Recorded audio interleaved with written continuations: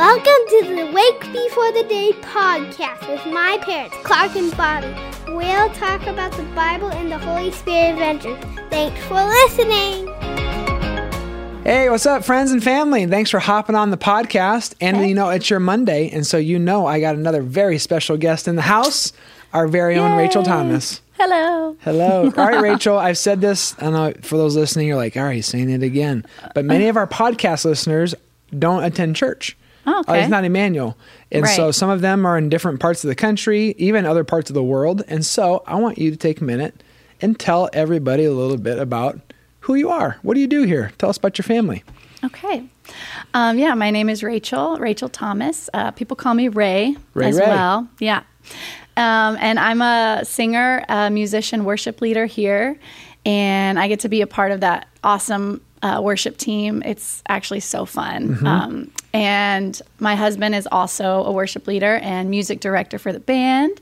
And we have 3 boys, which is crazy. Boys are crazy. Some of my favorite names, too. Yes, Josiah, Isaiah, and Judah. Yes. Yeah, strong Old Testament Biblical names I there. love it. Yeah. So I mean, I don't know what more. about me? Rachel and Q, I guess on one hand, we have tons of talented musicians, but you guys just continue to blow me away with the amount of talent and giftedness God gave you. So your husband, he is on Sunday talking into an earpiece microphone, telling everybody what to do, Yeah. while he is playing the keyboard and singing and doing some other instrument over here. Yeah, and Rach- sometimes he plays bass too. Yeah, and Rachel's crazy. playing different instruments and singing. And what sound were you making the other day? I was looking around the room is that a bird or is that a trombone? trumpet? The trumpet. Yes. I'm looking around the room Secret hidden talent, yes. Yeah, going, It's not very hidden though. Everybody, I just do it all. I bust it out all the time. I'm glad you when do. I get bored. But I was a newbie at the time because I'm going, where on earth, who's playing a trumpet? Is there some kid in the You corner? really had never heard me do that? No, I hadn't. Wow. And so I was looking around and it took me a while to realize, oh, it's Rachel on stage. But everybody else didn't even pay any attention because they hear it all the time. Yeah, I do it all the time. They're just like. I was so confused. I was Yeah. so confused. But Yeah. anyways, as you read and write and create songs, I'm just curious, how long does it take you to write a song? It is so different. I can literally sit at the piano sometimes and I wrote a song to Psalm 103 verse 1 through 5 and it literally came out as I was playing. I didn't try and write it. When did you write that, by the way? A couple months ago. You should give it. I think Andy Hernandez is preaching on Psalm 103 verses 1 through 5 in July. Okay. So tell Cool.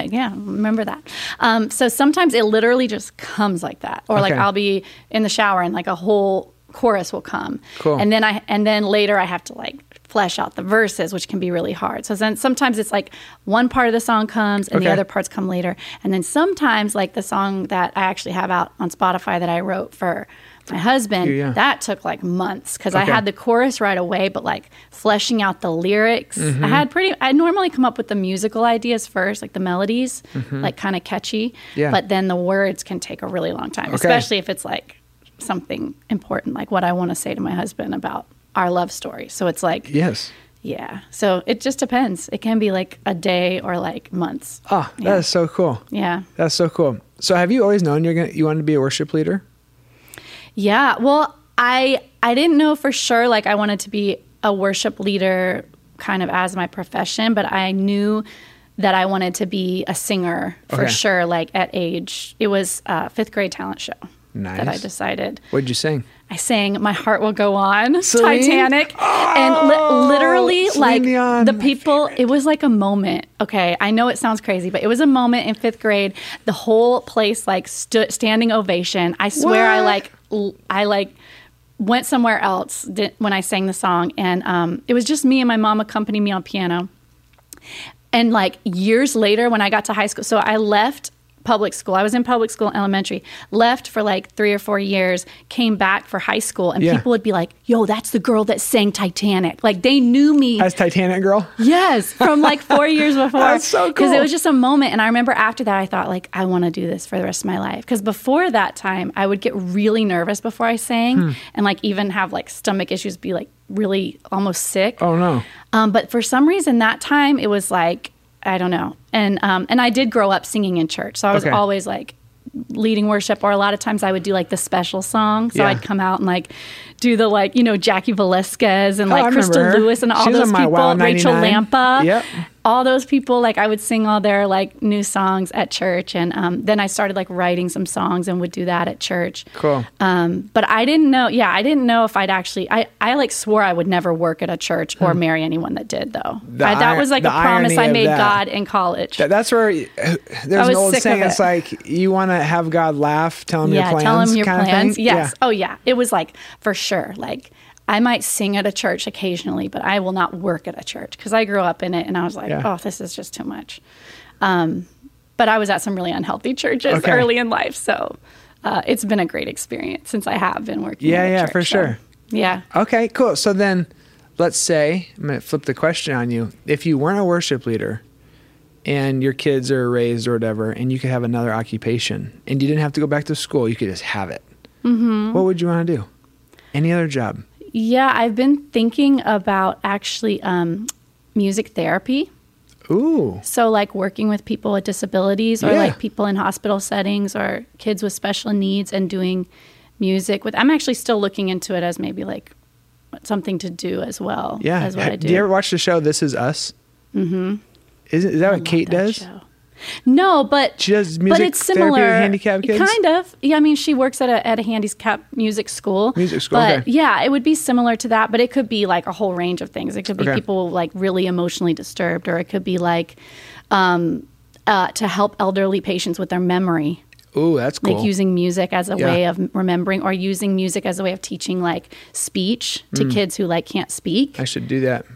Remember where I put my keys. Yeah. Come on the top of the fridge. And I somehow always forget and I lose them. Channel your inner boy band. Yeah, for sure. Channel your inner boy band. Tearing up my heart. Okay. I like that. That's really cool. Yeah.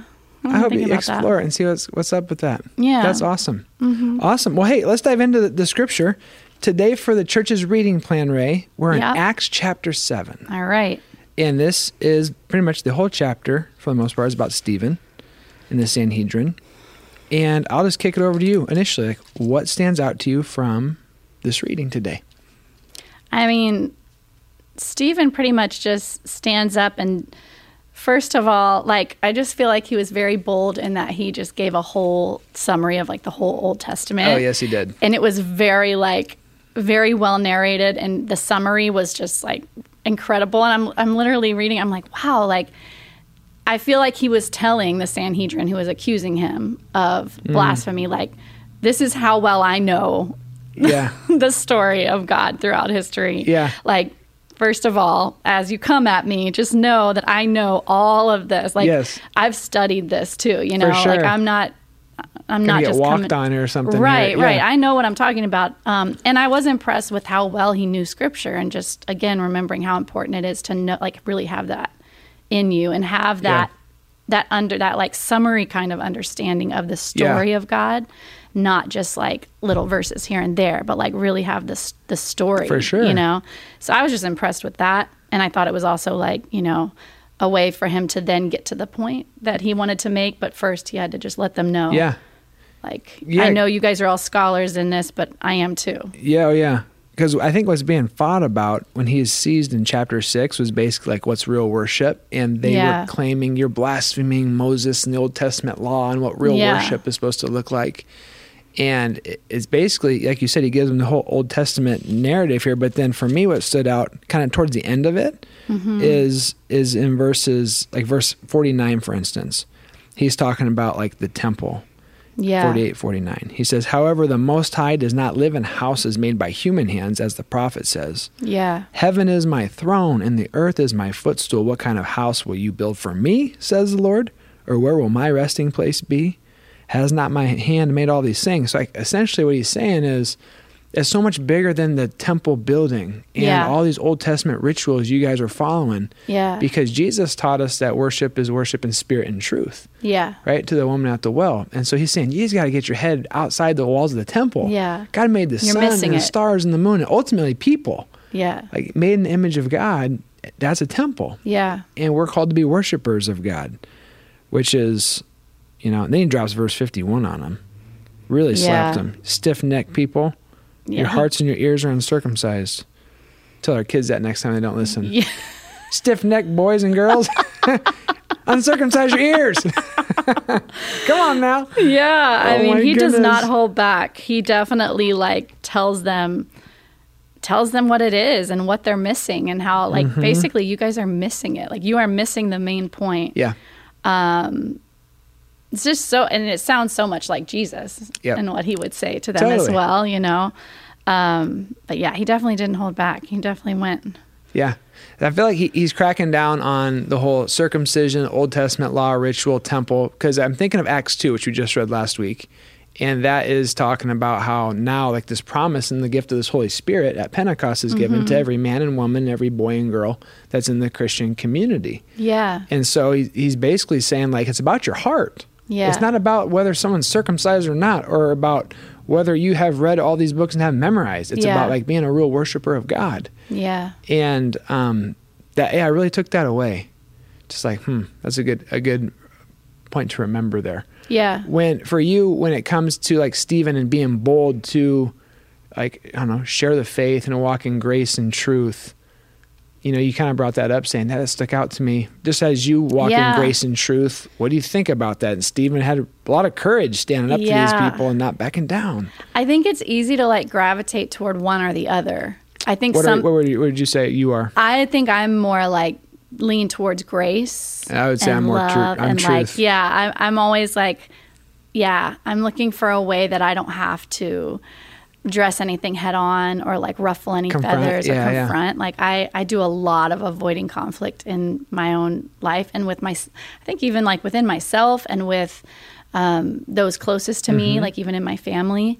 And that's just something that God's been convicting me of, that you can't you can't live in grace and the fullness of God without truth. You have to have both. Yes. And it can't just be love without truth, because then it's not even really grace. Exactly. Sometimes when I've apologized for things that I haven't meant, that's not even an apology. Yeah. That's actually a lie. You know what I mean? Totally. So you can't even walk in grace without there being truth at the same time. So I definitely saw how he was just unwavering to speak the truth. For sure.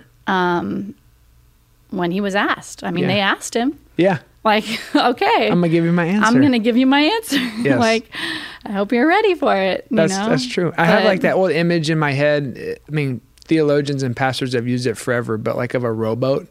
If you just have grace, you're basically rowing with one hand and you're just going to be going in circles. Yeah. Or if you just have truth, you're going in circles. But when you have grace and truth is when you're able to move forward. Actually go. Yeah. Go places. Yeah. That's awesome. So I guess for you, you listeners right now, maybe do a self-assessment and think, am I 80% grace, 20% truth? Am I 75% truth and 25% grace? But how do you find that balance? Yeah, and say, all right, God, how do I hold on to truth but also be gracious? Yeah. Because another part of this chapter that stands out to me is his retelling of the Old Testament story. It seems as like an invitation to learn from their past mistakes. Right. He's like, look, here's where we missed it with Abraham. Here's where we missed it with Moses. Yeah. Here's where we missed it with yada, da, da, da, da, da. It just keeps going on.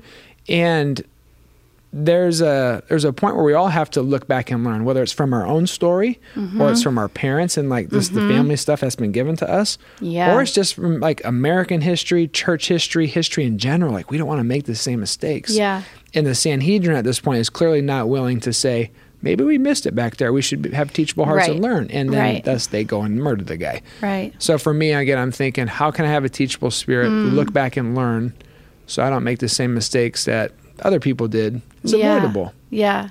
That's so good. Thanks, Stephen. Yeah. Thanks, Stephen. Keeping it real. Yeah. Someday, I think Ken said this in a sermon a while back. We'll get to meet these people.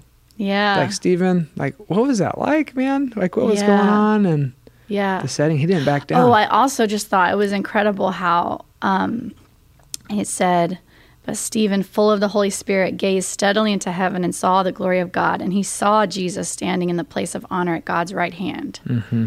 And then he just told them, look, I see the heavens opened and the Son of Man standing in the place of honor at God's right hand. And they were just infuriated at that. But I was just picturing him doing that and thinking like, wow, like you wouldn't say that in that setting unless you really saw that. And I wonder what he saw exactly. I was thinking like, did he literally see it like, okay, here's the clouds. And then like, I see a vision, or you know what I mean? Or was he just like in the spirit? Like, yeah, I don't know. But I wondered like, that would pretty be really cool. And convincing one way or another for him to die. Because you look at all the early church, like they were almost all given a chance to recant and go, hey, look, guys, this whole resurrection stuff, if you guys just say, I made it up, we'll let you live. Yeah. And they're all like, no, like you can rip my arms off or stone me or kill me. And it's like, that's not an easy decision to make. No. I mean, in one sense it is, but it's not a fun one by any means. And it's a painful one, but most of them stuck to their story and are like, this is real to me. Yeah. And these people aren't like seeking violence. They're peacemakers. And like, I'm sorry, I can't. It's not like they're out hurting people. Yeah. They're not criminals. Like, look, I'm giving food to the poor. And by the way, Jesus is real. And like, we're going to kill you. Okay. I know. It's just like, I know. I don't even like to put myself in their place. So that's, yeah, but I like what you said about the vision. Yeah. Clearly it was real. Yeah. Real enough for him to go. And then the other thing is just at the very end, that even though he stuck it to him and was like, you guys are wrong, you're missing it, he still at the end had grace in his heart to say, but God, please don't charge them with this. And I was like, well, that's that grace and truth. Yeah, definitely sounds familiar. Yeah. Jesus. Yeah, but there's that balance. There's that like, he's speaking truth, but his heart was still mercy and grace, right? Totally. Awesome. Well, that's all I have. Yeah. Well, thanks for having me. Oh, it's so fun. Thanks for listening and hanging out with us today. And again, Rachel, thank you for being here. Yep. I'm cool. Excited to learn more about music therapy too. Yeah. That sounds cool. I'm still learning about it myself. For sure. I'm intrigued. All right. Well, thank you. And to everybody else, we'll be back Wednesday and Friday the rest of this week. And Wednesday nights, right? It's 2 days from now if you're listening live. Yeah. Rachel often leads our prayer and healing and worship service. Yes, come. So if you ever want to come rest or you want to pray and do some artistic creativity, Nora's got the art station set up. Such a powerful time, really. Yeah. You're invited, all right? So God bless you. Have a great week. Bye. The Lord bless you and keep you. Make his face shine on you and be gracious to you. The Lord turn his face towards you and give him his peace. Have a great day.